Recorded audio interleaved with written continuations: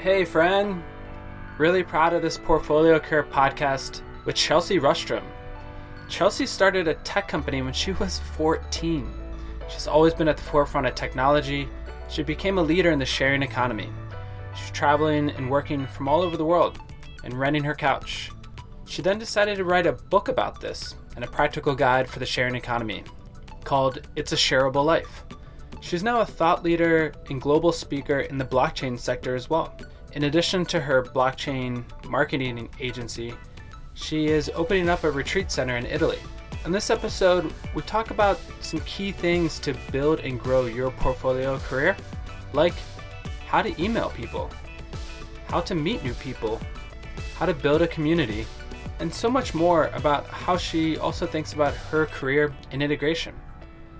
Please check out Rustrum.com to learn more about Chelsea. Also, if you like this podcast, please feel free to subscribe to my frequent podcast wherever you listen to them. And also, feel free to subscribe to my monthly newsletter at portfoliocareerpodcast.com. So excited for you to build and grow your portfolio career. Here with Chelsea. Cool. Welcome to Portfolio Career Podcast. Your host, David Dubinsky, is here with Chelsea Rustrum. How's it going, Chelsea? Amazing. Great. So, Chelsea. Happy Monday. Exactly. So, if Monday night, if we were to go to an event tonight, how do you typically introduce yourself? Hi, I'm Chelsea. And then if people ask, what brought you out here, Chelsea, what do you typically say? I guess I would respond to the context of that specific conversation, but I think I do so many things that it's hard to, like we were talking about before, it's hard to encapsulate that into a few sentences that people can immediately digest. And or it sounds like I'm scattered potentially if I tell the whole spectrum of I have an agency and I run a social series and an educational series, and then I also have a space in Italy.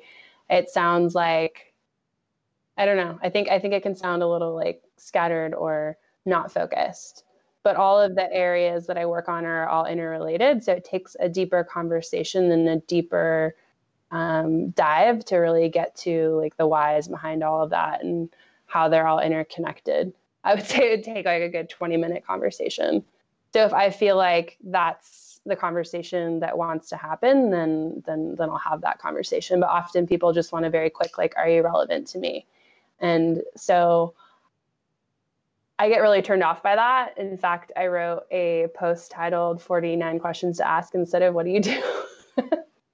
And I try to be authentic in the way that I relate. And even if I'm at a networking event, I kind of just go and see who's there and like what energy resonates and who I can potentially make friends with or do business with in the future.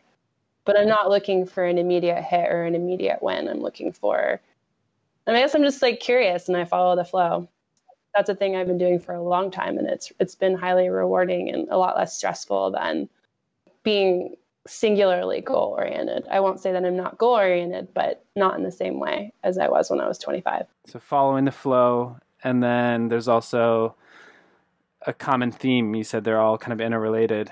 What is the common theme? So once I started following this flow that I'm talking about, I started making decisions more from a heart-centric place and also from less of like logically, like I need to have this on my resume and this is good for, when you're 25, everyone tells you that, do what's good for your resume, stay at a job for at least a year, et cetera, et cetera.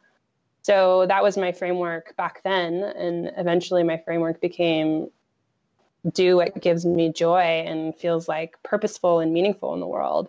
And so, I guess around the time I was 27, I started experimenting really early with the sharing economy and started having random people stay on my couch. And then I ended up working on a documentary. I mean, meanwhile, I had an internet company that was doing pretty well and a free stuff and couponing website that I started when I was actually 14 or 15. That's a whole other story. That's probably what got me to this whole framework of, sort of live and work from anywhere and like being ahead from a digital standpoint, like understanding technology wise, what's going to happen next and being an early adopter and someone that translates that to the general public and the business community. So yeah, I started with just experimenting with the sharing economy and playing with that. And then eventually being a subject of a film titled One Couch at a Time, which is all about about couch surfing and whatnot and the sharing economy. And then I wrote a book on the subject titled It's a Shareable Life.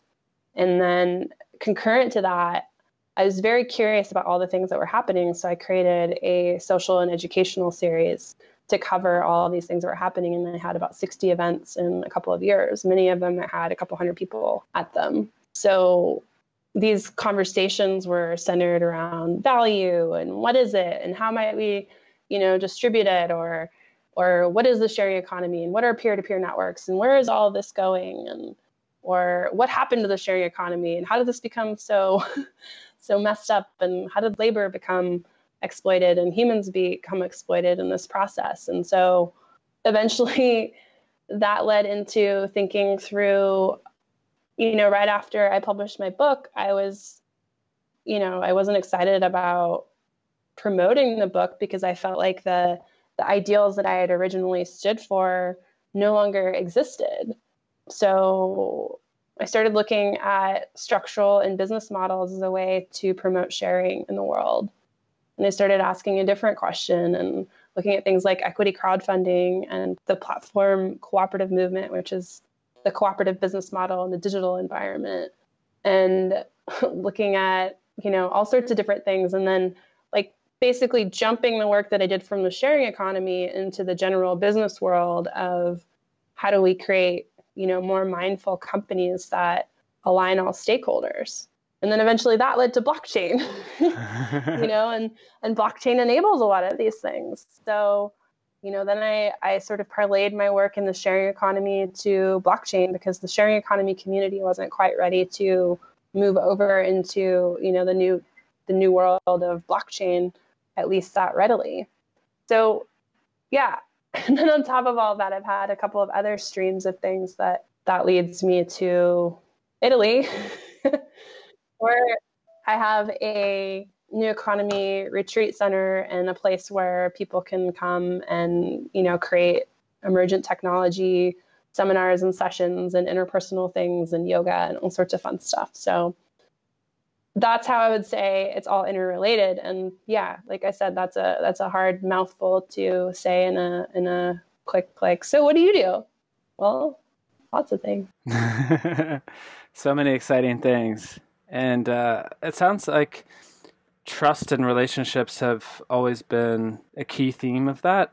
And what kind of advice do you have for people that, in addition to going to an event and not really having an agenda, but what types of advice do you have for people or examples of ways to build trust and relationships as people are kind of always continuing their career and their development? Well, learn how to write a good email from David. He's going to write that post and put it out into the world, because writing a really good email as a follow-up is a very important skill to have. And I feel like a lot of people fail at this. So they make maybe an okay impression in person, which is good. Actually, let's start there. I think when you meet people and they feel like you have too much of an agenda, they get turned off. If they feel like you don't have an agenda at all, they also can get turned off, depending on what type of person they are. So being really specific about what it is that you're working on and maybe ways that and reasons why you'd want to connect in person is really good. And to be honest, I do that very rarely. When I do it very meaningfully and very pointedly. I say, really great meeting you, really want to follow up. Here's what I want to follow up on. Can I have your card? And if they say no, then I'll get their LinkedIn or, send an email right then and there. But then the follow-up is really important. I think that an email is very succinct and takes their time into consideration and the mutual benefit. If you're not looking at mutuality and you're just asking to pick someone's brain, it's really, first of all, very, very poor form. Lots of people do it, but it's very, very poor form. And it's asking for someone to do free work for you without really, being considerate at all. It's just, don't ever send that email. Don't ever say that. I got one of those the other day. I was like, no, definitely not. Did I answer your question? I feel like I cut around it a little bit. Yeah. So mutuality. So maybe could you maybe speak to maybe how could that email be a little bit better, or what is a way to start to develop relationships when you meet people at events and kind of? I mean, so the ways that I did it were I had ways for people to plug in and be leaders or thought leaders. And for me to be able to connect with people that maybe I wouldn't have otherwise been able to connect with. Like writing a book is a perfect example, or even if you're writing a post that sounds really intriguing and interesting, or I had all of these events, that I said, were well attended. Like asking people to be a part of those is in some cases quite an honor, especially if you've already built something around it. So it's about building momentum and, something that other people can plug into that they feel like they want to be a part of. And often those things are not things that are profit generating. So, I mean, at least in my case, that's the way that I've done it. Not saying that you can't do it in a profit generating way, but relationships are relationship based. It's a completely different context than just doing business. So specifically as far as how to write an email, I mean, you put what did you put little animated GIFs in your email? Like photos and cool stuff and highlighting text. I mean, just put thought into it, but be succinct and short and to the point and find mutuality. Like, I think that's enough. Like, I reached out to someone just last week that, is pretty well known in a specific area. And I was very succinct and it was a very cold outreach. And he was immediately like, yeah, let's do a meeting this week. So there is an art to writing an email and it is very important to master. That's really interesting that even with the level of success and accomplishments that you've had, that you're still cold emailing people to continue to develop new relationships and stuff. That's I'm a little bit surprised by that. Yeah, generally I don't do that, but this particular person was in Europe and I'm working on a new endeavor that's not necessarily completely related to all of my other work. And I probably could have had somebody else introduce us, but I felt like it was a good enough reason that a cold outreach made sense. Cool. Yeah. And then you mentioned earlier there's 4 or 5, maybe 6 projects. How do you evaluate new projects? I would say more like 2. I have an agency and I have a new economy retreat center in Italy. And I have a community on top of, I guess there's a lot of things going on, but those are the 2 that I'm focused on from an economic and business perspective. Mm-hmm. I work a lot. And then I also play a lot. Yeah. But how do you decide how to pick new projects, think about taking breaks, decide on, I'm feeling a little bit maybe burned out, or, let me go with this experiment a little bit. Like, do you have a framework or anything of, let's see where this goes and then evaluate, anything like that, Chelsea? I'm trying to use more frameworks like that. I mean, I definitely have a morning ritual, and I also I like the thing that I heard at a Tony Robbins seminar a long time ago. He's really cheesy, I know, but he said something to the effect of balance isn't in one day or in 1 week. You can consider it in a month or even a year. So for me, it's a matter of what's up? Last year, blockchain was raging. I was working 14 hours a day and I wasn't socializing very much. I was working really, really hard and things were going great on that end. And that was my main focus in addition to Blockchain for Good, which is the social and educational series I mentioned earlier. Now, still that's going good, but it's slower because it's crypto winter. And so I'm focused on the space in Italy. That's become more into the frame and more something it's a long-term project. And I'm really excited about that. But yeah, sometimes I work really, really hard and other times there's more time and space and, I reorganize my life or do something else or go on a fun trip. But for the most part, I kind of follow what's going on or the goals that I've set for myself for that particular year. Okay. And you've also... But let me say one more thing about that. Last year, I definitely got a bit out of balance and felt like I wasn't socializing enough and wasn't in my heart enough and wasn't spending enough time just recentering. So I don't think that I would do that again in the same way. But I do think that balance is an interesting thing to think about in a longer context than just a singular day. You have to have your workout and you have to have your shake and you have to have your meditation time and you have to have your work time and everything has to be perfect all in that same package of a day. Okay. I don't agree with You found what works. What works for you doesn't always maybe work for everyone else. Oh, definitely. Okay. And you mentioned also like blog posts and writing, and you've been kind of a long time writer. Where do a lot of like your ideas come from, and how do you kind of overcome maybe some resistance or kind of pressure with posting? I think some people kind of get concerned and scared about kind of publishing. Oh, definitely. Oh, yeah. I get scared every time still. So I write in my sleep a lot. I wake up to the light. The sun comes up, pretty early in the morning, and I spend a good like hour waking up slowly and in an in-between state. And actually that's where a lot of my, I feel like, have to's or must write this comes from, or like my ability to finish something that I feel kind of stuck on, kind of wait for that clarity to come. What was the ending part of that question? Was how do you kind of overcome some... Oh, right. Yeah. So the more I've written and the more I've put out there and the more I've done in sort of the public sphere, the more vulnerable I've found myself getting, and more of myself I've been finding myself put into my work, which has gotten kind of, it's gotten increasingly scarier, I guess. Like my interpersonal post and my business post have sort of collided. They've become one of the same, because a lot of the feedback I've gotten on my work is, when I put it in front of people, is like, you sound kind of preachy. Like, maybe you should like put some of yourself into this. And like, why are you writing this? Why do you care about this? Like, get people invested and enrolled before you, splash something in their face about the economy or something else. So I've started doing that, and every time I do that, it's a little bit more of myself, and a little bit like it feels really vulnerable and scary to press, publish. And like my questions in my head are always like, well, what if no one likes it? Or like, what if like this is too much information, or am I oversharing? Or,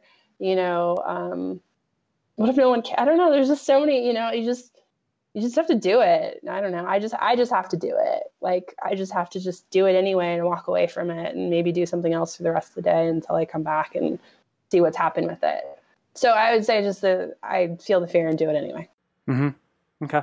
And then I want to hear a little bit more about some of the stuff that you're currently working on, but as you kind of look back at, different projects and different kind of moments throughout your career and your journey, is there anything that really stands out to you as key moments or kind of lessons learned? I would say my key moment was realizing at like 25, 26, that I looked around my life. I was living in a great city, actually. Where I was living and how I was living and who I was living with, and the way that I was trying to like knock down goalposts, like constantly, sort of without putting my soul into it or really feeling through it for myself, instead of what society expected of me and what I thought was like the definition of success. Yeah. When I stopped doing that, my whole life completely changed. My location changed, the relationship changed. Like, I moved. So I started working on sharing economy stuff and doing things I didn't know how to do, and writing a book and all of these things. So I would say, I think college teaches us to knock down goalposts. And once you get beyond that, like thinking, like imagining your life and designing around that is a lot more powerful than fitting into the systems that we're sort of born into. And I'll also say that's not easy. It's really hard. Like, it requires an active, creative mind and a lot of patience and dedication to that idea. And frankly, a way to support yourself. On designing your life, that it takes time and it takes creativity. You have to have some way to support yourself. You can't just be like, I'm not going to work anymore. I'm going to be a life coach. I mean, you can. There's nothing wrong with that. But if you don't have any clients yet, and and you don't really know what your next steps are, that's probably not the smartest move in the world. Like, I think figuring out, while you have income, ways to make other income, or to think about designing your life and move toward that, is a lot smarter than just like quitting a job willy-nilly and trying to like fly on the way down. I've made that mistake I definitely made that mistake. Actually, more like I blew all my money on travel and then it's like, what do I do now? And then how did you... That was a long time ago, though. If that was to happen again, how would you pick yourself back up again? Is there a key thing that you say, no matter what, I can find work this way? Or, like that, maybe that's a good thing, is how do you typically kind of find new work? It's a good question. So as I mentioned, I started a website when I was 14 and sort of accidentally started making money by the time I was 17 through affiliate programs and various things and like the couponing and free product sample industry. So I always had technical skills and I always knew ways to make money and like kind of my way around the early internet, which gives me insight into how to make money, I guess. And I've used that in all different ways. Like at one point when I was in college, I was, struggling to pay all my bills in college. And I started working on my website again, because like I let the whole thing go. That's a whole other story. But I also started working with entrepreneurs and helping them with their companies and with SEO and their strategy and things like that. And then that motivated me to look at my own stuff and go like, I should be doing this for myself. And by the time I graduated from college, I was like making 2 incomes when I had a job. So I think having skills, like having a particular skill that, you can always sort of return to is good. And for me, it was building websites or understanding how the internet works. I know that sounds really broad, but it's helpful in a lot of different ways. And it's helped me all along in all of my various endeavors of community building and writing a book and all the things. So does that answer your question? Yeah, it does. So you knew that websites and understanding how businesses work. And you also mentioned earlier about being kind of on the front end of emerging technologies. Is there any maybe like key skills or, new ways that you think that people could, develop into to potentially have a more valuable skill down the road? Give me an example. So maybe, let's say like blockchain sector or sharing economy or the way business models may be changing. Is there something that if people were to start to develop a better understanding of the way those businesses work or how those sectors work that could be more valuable compared to? I think for me, one of my better skills is just being really curious and wanting to understand how things work and how they tick like very early on. And in early and emergent technologies and industries, people are very willing to talk and they have more time and they have more open availability. So for me, it was always about getting a hold of the people that I thought, were leading the things that I was most interested in and sitting down and having conversations with them and including them in my work. And like I said, finding those mutuality intersections. So yeah, being curious has led me a lot of interesting places. Mm-hmm. Okay. And then Chelsea, is there any other projects or anything else that you'd like to talk about here? I know we talked about Italy just a little bit, but is there anything else that you think about your career and any other new initiatives or things that you're thinking about that you'd like to mention here? I guess I don't identify with the word career. I just think of it as my life. Like, what do I want my life to look like? And what kind of people do I want to work with? What values and value sets of those people do I want to work within? And just finding that. And also, yeah, it's to me, it's all like one big soup. Like, yeah, I sit at home in my, and I work from co-working spaces and whatnot. And I work most days, an average, like probably 6 to 8 hours, like most people. But I still think of it as just, how do I want to live? Career just sounds like, I don't know, maybe I'm one of those people that just thinks that sounds imprisoning.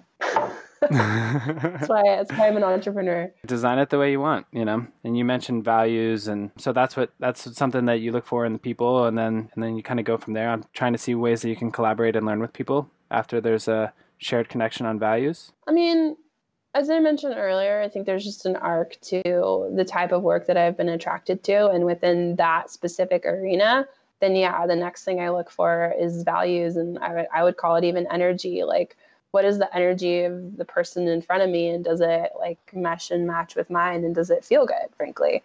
Because I think the people that you're going to spend time around and in close proximity to have to feel like in tandem with your own sort of energy. I know that sounds very San Francisco, but it's true. I love it. I love it. You've always had great energy whenever I've been around you. So Same. Well, great, Chelsea. If when people want to follow up, what would be the best way that they can follow your journey and ways to support you? I have a pretty open Facebook friending policy. So if you send me a message and just say, hey, I saw this through David's podcast, I'm totally down to connect there.